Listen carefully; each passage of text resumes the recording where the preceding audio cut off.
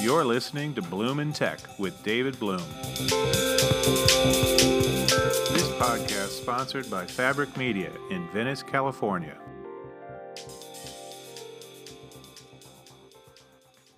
Hey everybody, welcome back to another episode of Bloom in Tech. I'm your host, David Bloom. I am so glad you could join me once again.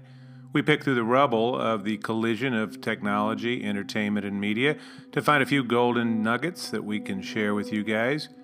In the last couple of weeks, I've been really crazy busy. I'm so glad that it's quieted down a little bit here in mid-July.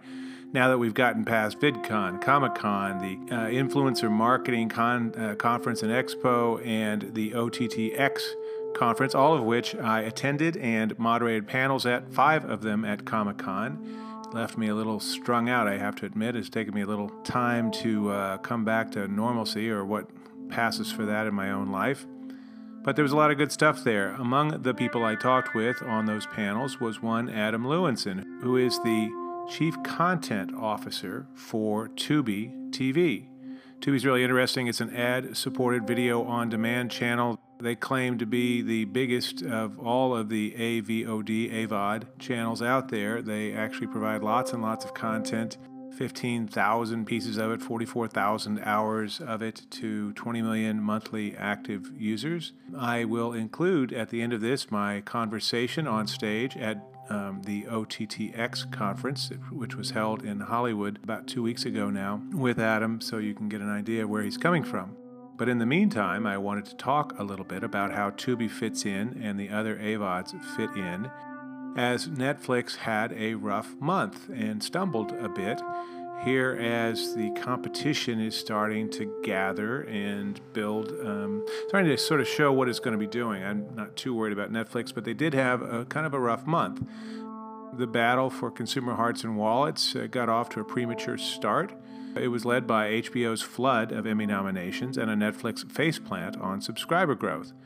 Netflix's anemic global numbers, barely half what analysts expected, also saw the U.S. subscriber count dip for only the second time ever.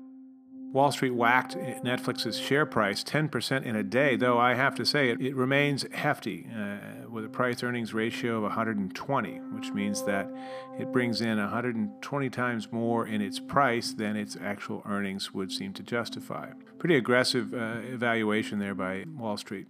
Several law firms, to add insult to injury, have hoped to pile on the big drop with shareholder lawsuits over the way it was handled.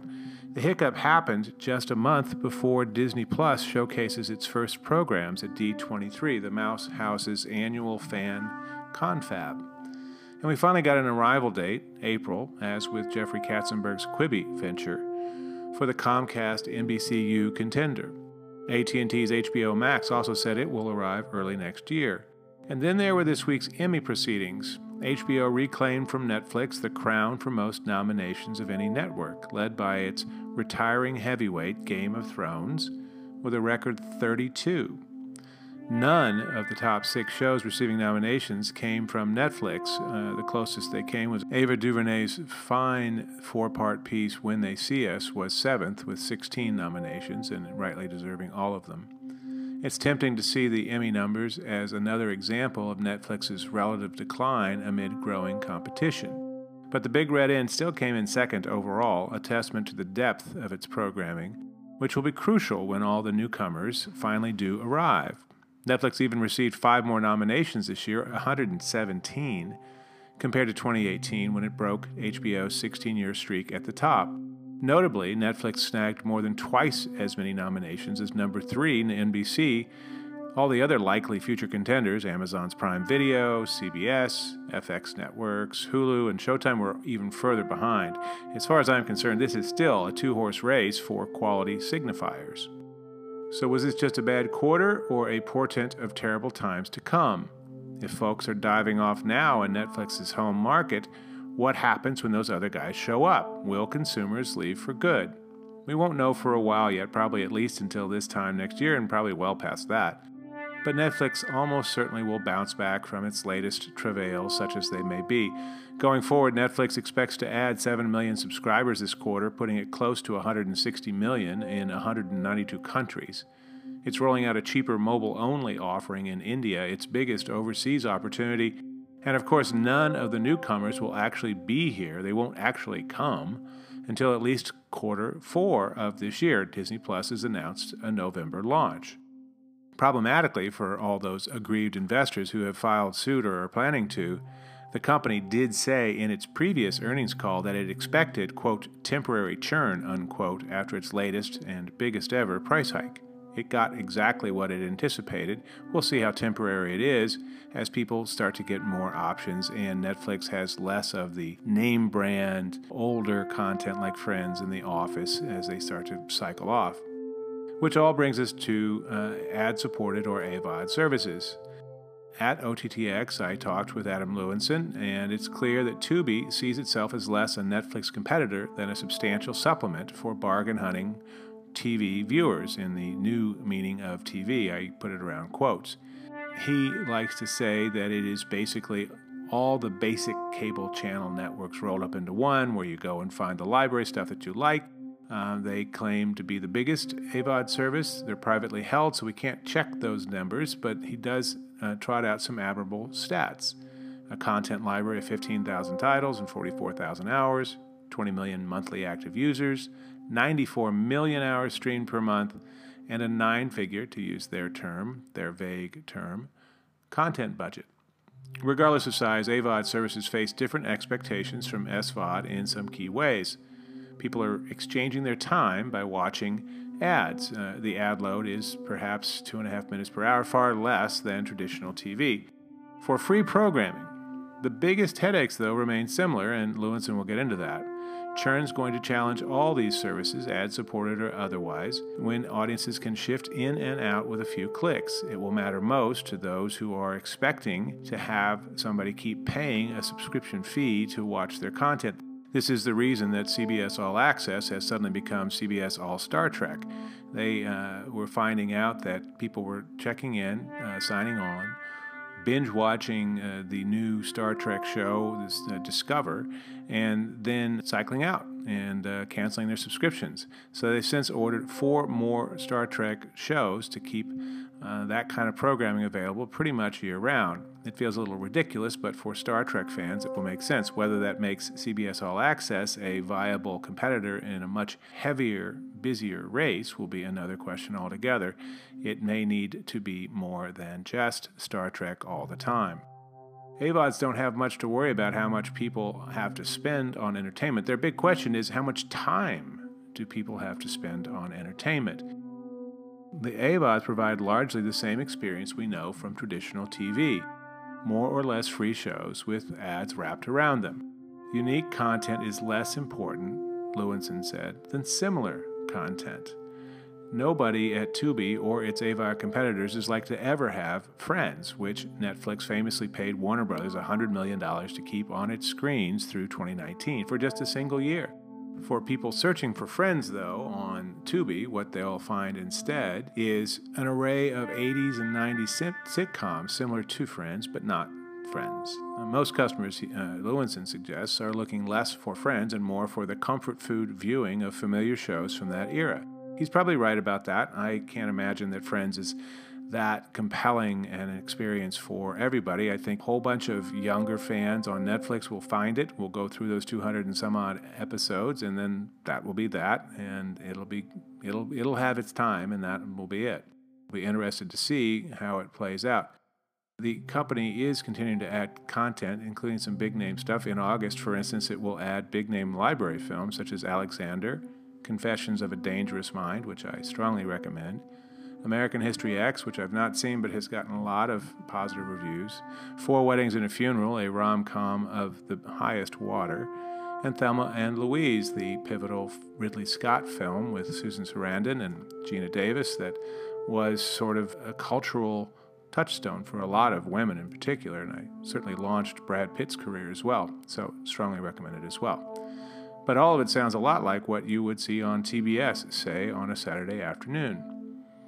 The AVOD providers have to get on as many devices as possible, then make sure consumers consistently find shows they like, so they'll keep coming back. Tubi, interestingly, has invested substantially in machine learning technologies to help it improve the suggestions it makes to its viewers. Such tools are pretty much table stakes in the SVOD space, but relatively new on the AVOD space. I think everybody will get there soon enough, but Tubi may have gotten there sooner because of its background originally as a data and advertising company. As for distribution, Tubi is on the web, mobile devices, the game consoles, the major streaming devices, Comcast's Xfinity X1 box, and Samsung and Amazon Fire connected TVs. It's most of the places you want to access TV from. There's a fight going on to see who's going to be on whose connected TVs going forward, given the increasing role that connected TVs play. We'll see how that works out in time. Yes, there'll be a nasty battle for SVOD primacy, but not until the spring or later. That fight will be, as Sinclair Broadcast Group's CEO Chris Ripley said, a sea of blood, unquote. The AVOD services such as Tubi, meanwhile, are here already. They're building audience relationships and a reasonable value proposition for many TV viewers. I do think they will have to contest with each other and competitors such as the Roku channel and Amazon's rechristened IMDb channel to continue to get views and growth. But at least they're already here, using a business model that people know and that Hollywood can work with. That will count for something in the coming streaming wars.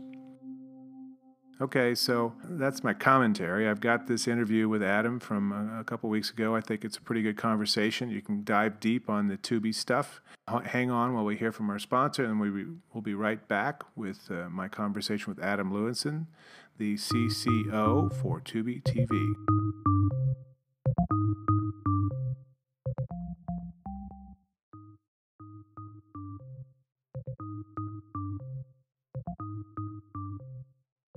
And we're back. Thanks so much for listening. This is David Bloom, and this is my conversation at the OTTX conference in Los Angeles in July of 2019 with Adam Lewinson, the Chief Content Officer for Tubi TV.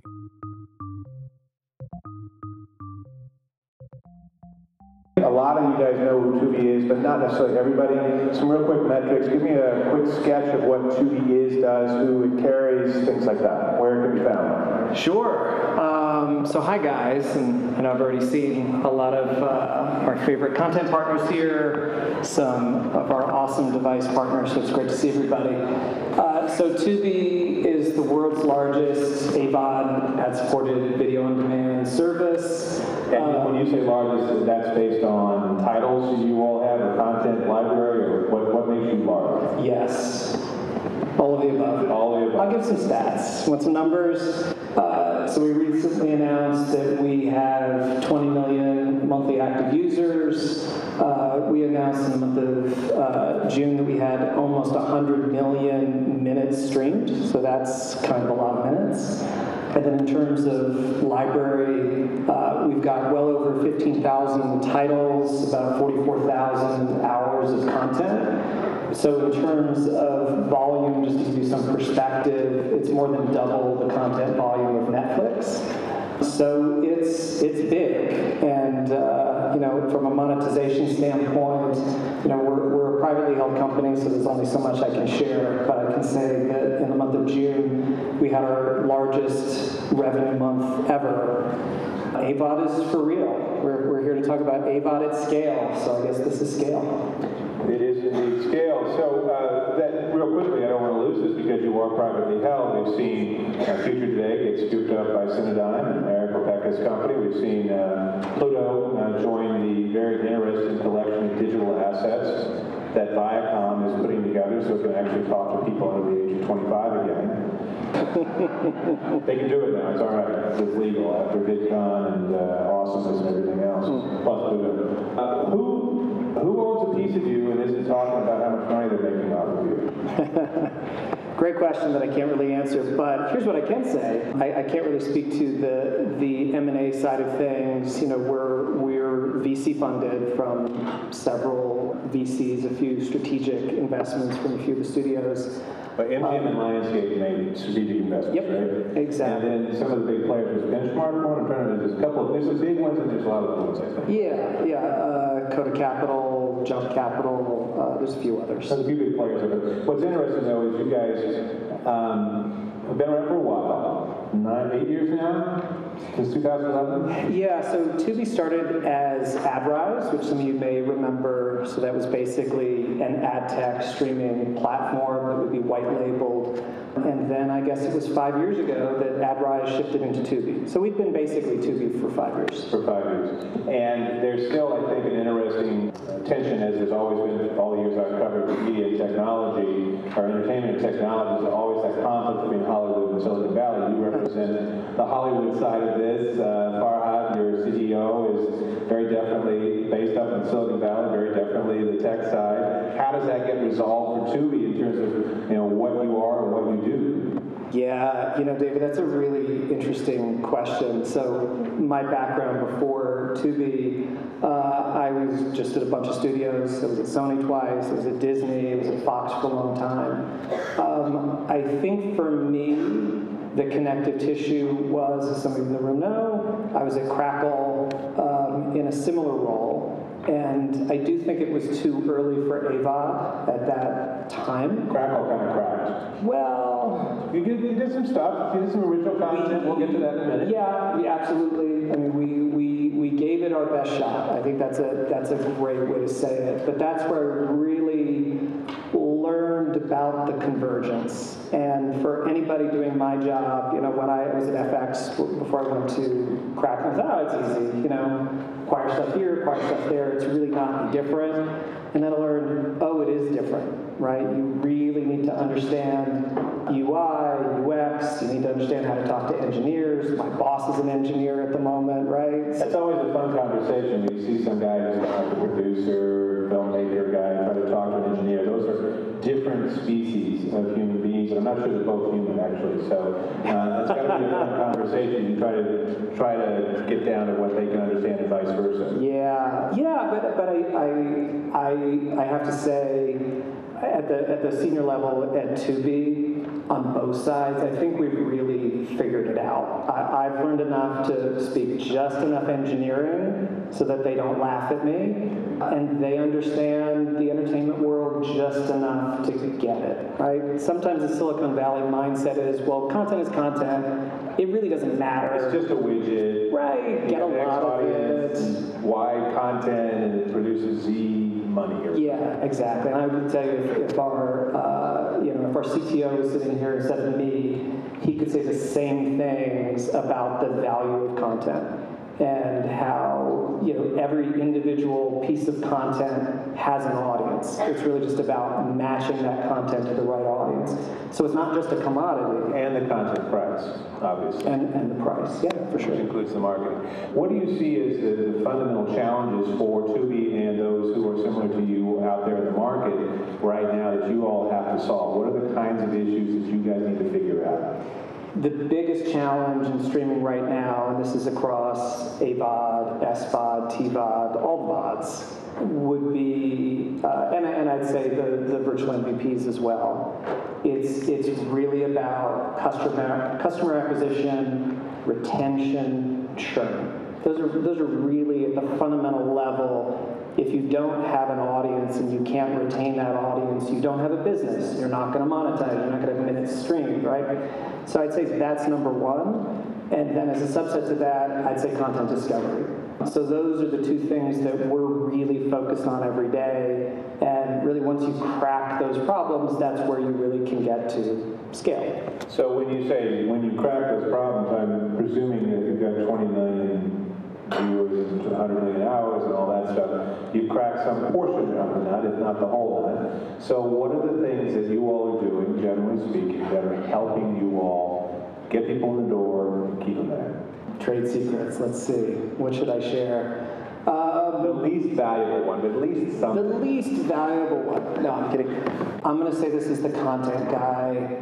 I think that the product experience is incredibly important. So that's not just the content. Again, right. Each piece of content has an audience, but it's also what's wrapped around it. Yeah, exactly. And it's...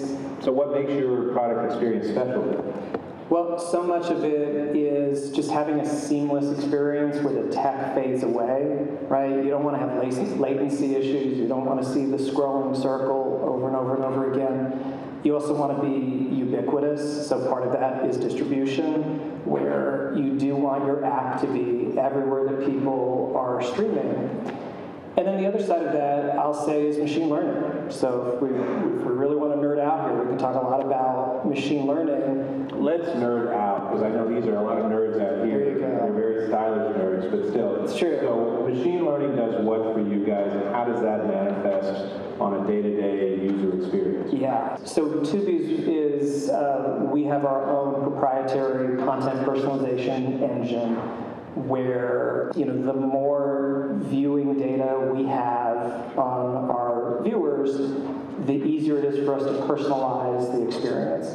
And we're the only AVOD platform who's got this big ML machine working in the background. Really? So, You're the only one? yeah, in AVOD. Yeah. In AVOD. Obviously, Netflix has it. Netflix may know Amazon has it. Amazon may have a passing. Yeah, they knew a lot, for sure. But no one's really doing an AVOD with you guys. How long have you been doing ML? We announced it, I guess, about a year ago, and obviously there was a good bit of R&D that went on before there. Right. And obviously with a new customer, we're starting at zero. So if you're a new viewer and we don't have any data on you, it's going to take some time for us to understand your viewing patterns. But once we identify, oh, David, you love to watch horror films, great.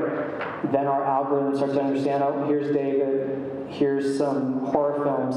But we also know, not even the most rabid horror fan, they're not just going to watch horror films. Actually, the most rabid ones, they only watch horror films. Well, there could be. Don't understand those people, but God bless them, because they've just made Jason Blum a very rich man. Yeah, that is true. But there's always date night, right? There's always co-viewing. Sometimes you get kids in the room. And so, machine learning has to be smart enough to identify that there's still broad diversity of content. You roll all of these together, and that's really helping us hit the challenges of today. Pop it on Tubi, and I'm somebody you guys know, because I've been doing it for 6 months.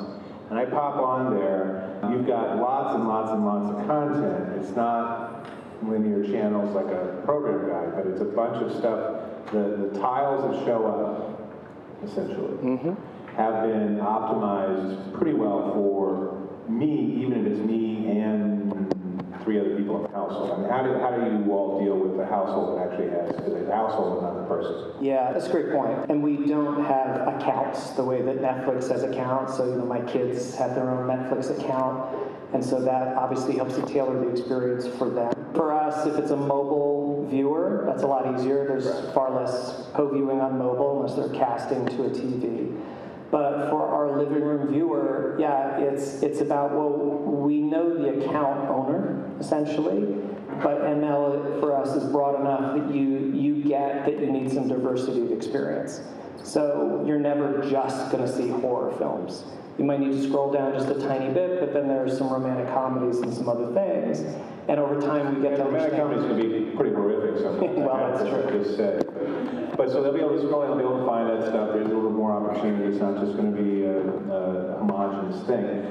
Did you all develop that in-house? Yeah. Purely in-house? Yeah, exactly. Yeah. Hired a bunch of data scientists and... Yep. A lot of very clever engineers. A lot of very clever engineers. And they're not all based up in Fremont, or you're up in Fremont? NSF. NSF, Yeah. okay. So the churn side of this is, I think, one of the fundamental existential challenges for on-demand video in general, because unlike in the days of cable, those long ago days of cable, you had a box, you had one provider, maybe get rid of a tier of programs or channels if you really wanted to save money, but that's kind of it. You weren't swapping out channel by channel.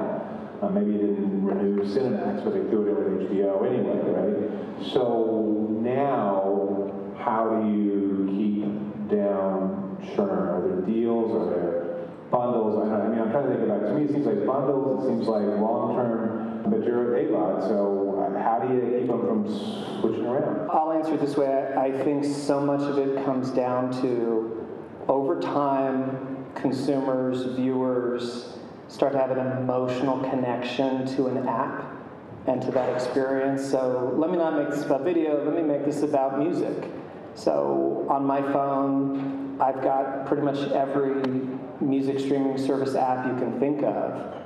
I use Spotify 99% of the time. And these other music services in general, have the same music. Just I've developed that affinity.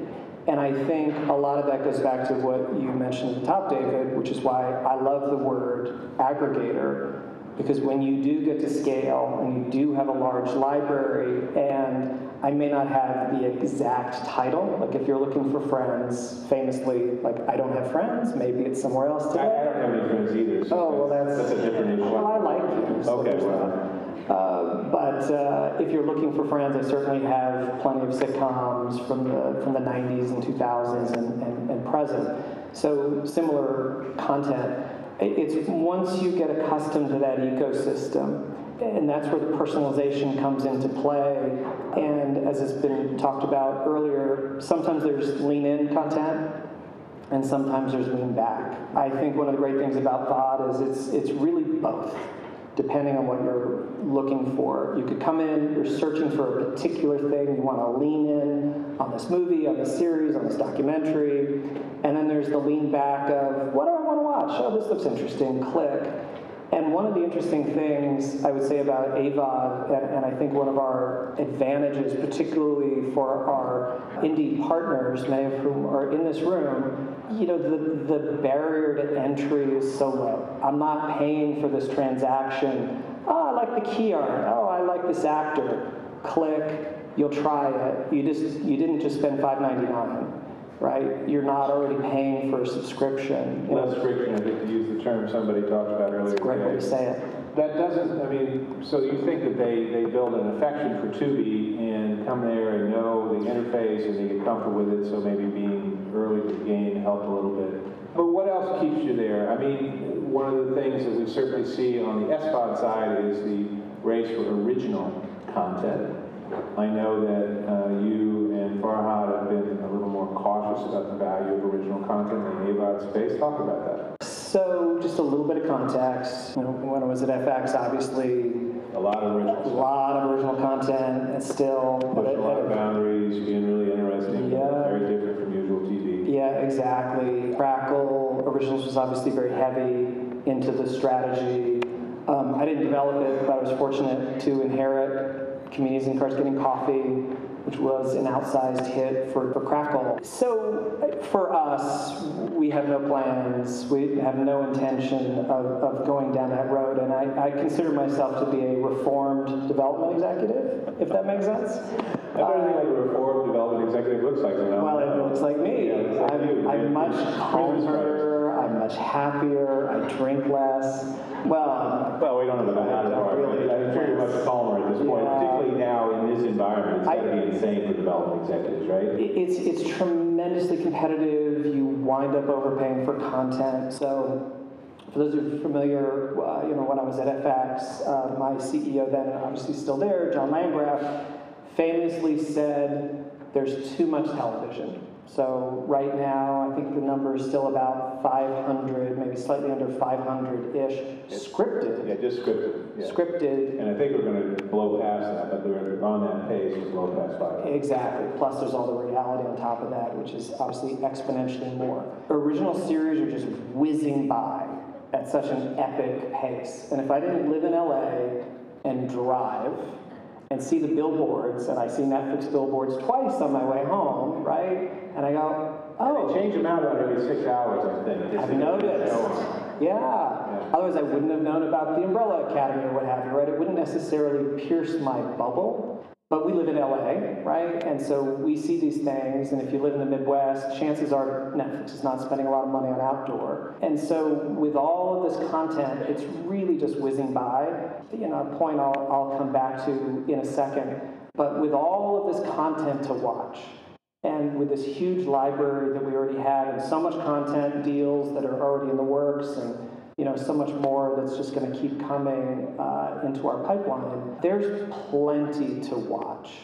So I don't feel like the problem for Tubi is our viewers can't find something to watch. Our viewers have plenty to watch, and it's always amazing to me every single day to see, 15,000 titles, everything's getting watched every month. Obviously, some a lot more than others, but originals is not solving a problem that we have.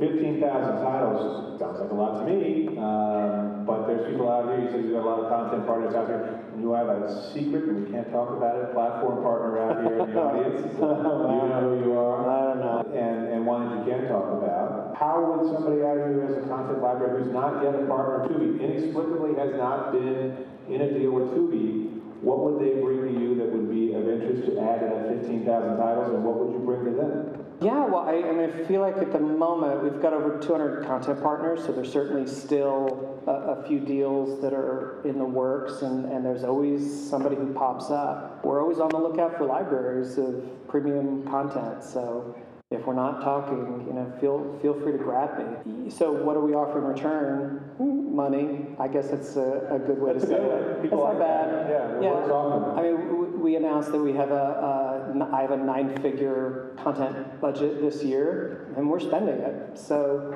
we got money. Discoverability remains an issue with 15,000 titles, so machine learning helps. What else are you doing to help in the discovery process? Now it gets into the secret sauce a little, but so I'll just say some broad things, but makes sense. Social media is incredibly important to find certain communities. Search is also incredibly important. For our device partners present and future who might be in this room, they have lots of great levers to pull within their ecosystems so that, banners and all types of things so that we can reach particular consumers. And it's really just understanding that content is not necessarily one size fits all. And we'll probably get into this in a second, but it's matching the right person, the right piece of content that is just so important to solving churn. Yeah, I think user expectations of the experience they have in AVOD must shape all this. How do you all, what do you think the expectations are these days, and how do you all try to play into and shape those expectations when they come to you? What is it to think that people coming from an MVPD, people coming from Netflix, dropping into, what's this thing on, Roku? I'll check these guys out. What expectations are you having to deal with, and how does that shape what you do for them? As we talk to our viewers and we talk to potential viewers, we pretty much hear the same thing. Give me content for me with the user experience that I want. That's really just the basics of it. And everybody's an individual. So in the days that we grew up, right, there were 3 big broadcast networks, and then 4, and then 5, and then cable. And so the idea of broadcasting, unless it's the Super Bowl, right, has become almost quaint. There's certain events, primarily sporting, live news for sure, that have broader reach.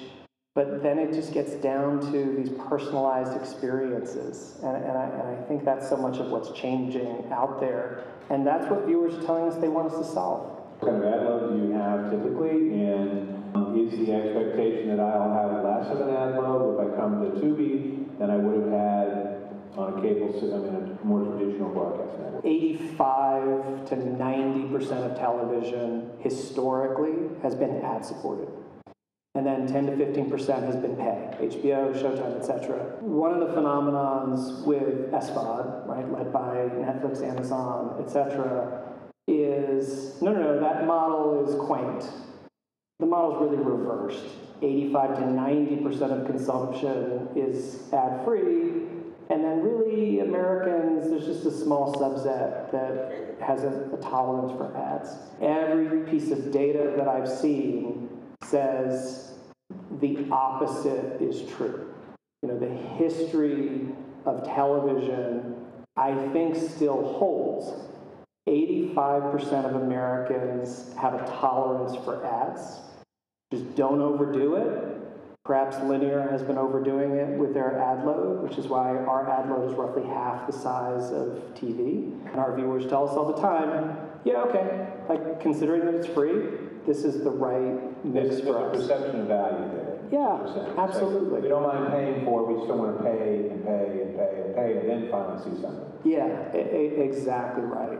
And that's why from an ad sales perspective, scarcity is helpful. I mean, obviously, we've got a lot of ad impressions given the number of hours streamed, but still, as you have less ads per pod, those ads get more valuable. Retention of the ads is a lot higher when you've got 2 or 3 per pod versus 7 or 8 per pod. Are they still 30-second, 60-second ads, or are they different formats than that? Yeah. I've seen a lot of experiment. Quibi's a fine example, 6-second to 15-second ones. Yeah. We're not good down that road. It's TV, so it's 30s and 15s primarily. Well, I see a lot of blood, not necessarily on the AVOD side, but possibly someone over there too. But what's your vision of what the AVOD industry looks like over the next 3 to 5 years? What are the technology drivers that affect the experience and the content that you're providing? Does 5G matter? Does ATSC 3.0 matter, or some of those services? Are there other things going on out there that change what you're doing or where you do it? What's it all look like? I think to frame this, first let's talk about SVOD. As we were talking out in the hallway, the bloody battle is to come, right? Wave 2 of SVOD, and it's going to be quite fascinating to see what happens. But I think, as I mentioned about sort of the history of TV, over the next 3 years, we're going to see parity between SVOD and AVOD. I think we're going to see in terms of... So parity, so you think that in terms of audience, like a 50-50 kind of split, I'll have my channel, my pay channels or whatever they are, and then I'll go to a Tubi for a whole bunch of other stuff. Yeah, exactly right. I think about it this way, it's almost like premium and basic TV. People are always going to want to watch Stranger Things or whatever that big show is. So they'll go watch it, whether it's HBO or Netflix or Amazon with their Lord of the Rings series, etc. I think that AVOD is really complementary to SVOD. It's kind of like the basic networks all sort of rolled up into one. And this is where you find your library. This is where you find the content that specifically speaks to you. And I think the trend is going to be more and more in the direction of AVOD. I think it'll settle into, 3 years from now. Right now, you can say we have the big 3 SVOD services. I think 3 years from now, we'll have the big 3 SVOD services. That big 3 may shuffle. We shall see in terms of who exactly is it. And I think you'll find, a small number of AVOD aggregators who've also reached that scale. Just more broadly about the future of television in 3 years, because I'm not so much a technologist. 5G, I'm not exactly sure. Or as Trump says, how about 6G? When are we going to get to 6G? I don't know, but I can say this. So let's think about some of the biggest scripted moments in the history of television. The MASH finale, the Friends finale, Who Shot JR, Sopranos finale, Game of Thrones finale. These big events that are watched at scale are becoming increasingly rare. And this is just all about time shifting, right? Obviously, the way that viewers are consuming content has completely changed. Quick anecdote, probably many in this room will relate. I love Veep. My wife loves Veep. We used to watch it together. We're busy. She watched the series finale live. It took me about a month or so to get to it. And she was pissed at me for like a month. That's a whole different issue. Well, that's true. Well, I don't want to go there. But yeah, we couldn't talk about it, right? Oh, that was the real problem. So she had watched it, you hadn't, she couldn't spoil it for you, so she was being good in that way, but you were being bad by not watching it to be able to free her to say, what did you think? Exactly. So we could talk about it. Finally, I saw it, and she said, I don't want to talk about it. I'm watching Stranger Things. Leave me alone. And I haven't watched Stranger Things. You kind of saw that coming, didn't you? Pretty much. Yeah. So the water cooler has shifted. Now the water cooler are these micro-targeted communities on social media. Networks and studios used to tell people, this is what you're going to watch, and this is when you're going to watch it. And now things have changed so that everybody's a curator. So I think really the keys to, I think AVOD in general, but certainly the keys to Tubi is that's why we have this massive library powered by machine learning. We're here to just give our viewer the fastest path to watching whatever it is that they want to watch. And I think the future of television is all about micro-targeting. Technology is helping with that technology to make it easily accessible on your phone, on your smart TV, on your gaming console, etc., etc. And one last thought on this. The Game of Thrones finale, the viewership was about 1/5 the size of the MASH finale. And that has nothing to do with quality. Both are two of the biggest and best shows in the history of television. It just speaks to the rapid shift in viewership trends and how everything is getting into micro-targeting. And I think for all of us on the platform side, once you have a strategy that can really address micro-targeting, that really unlocks your future.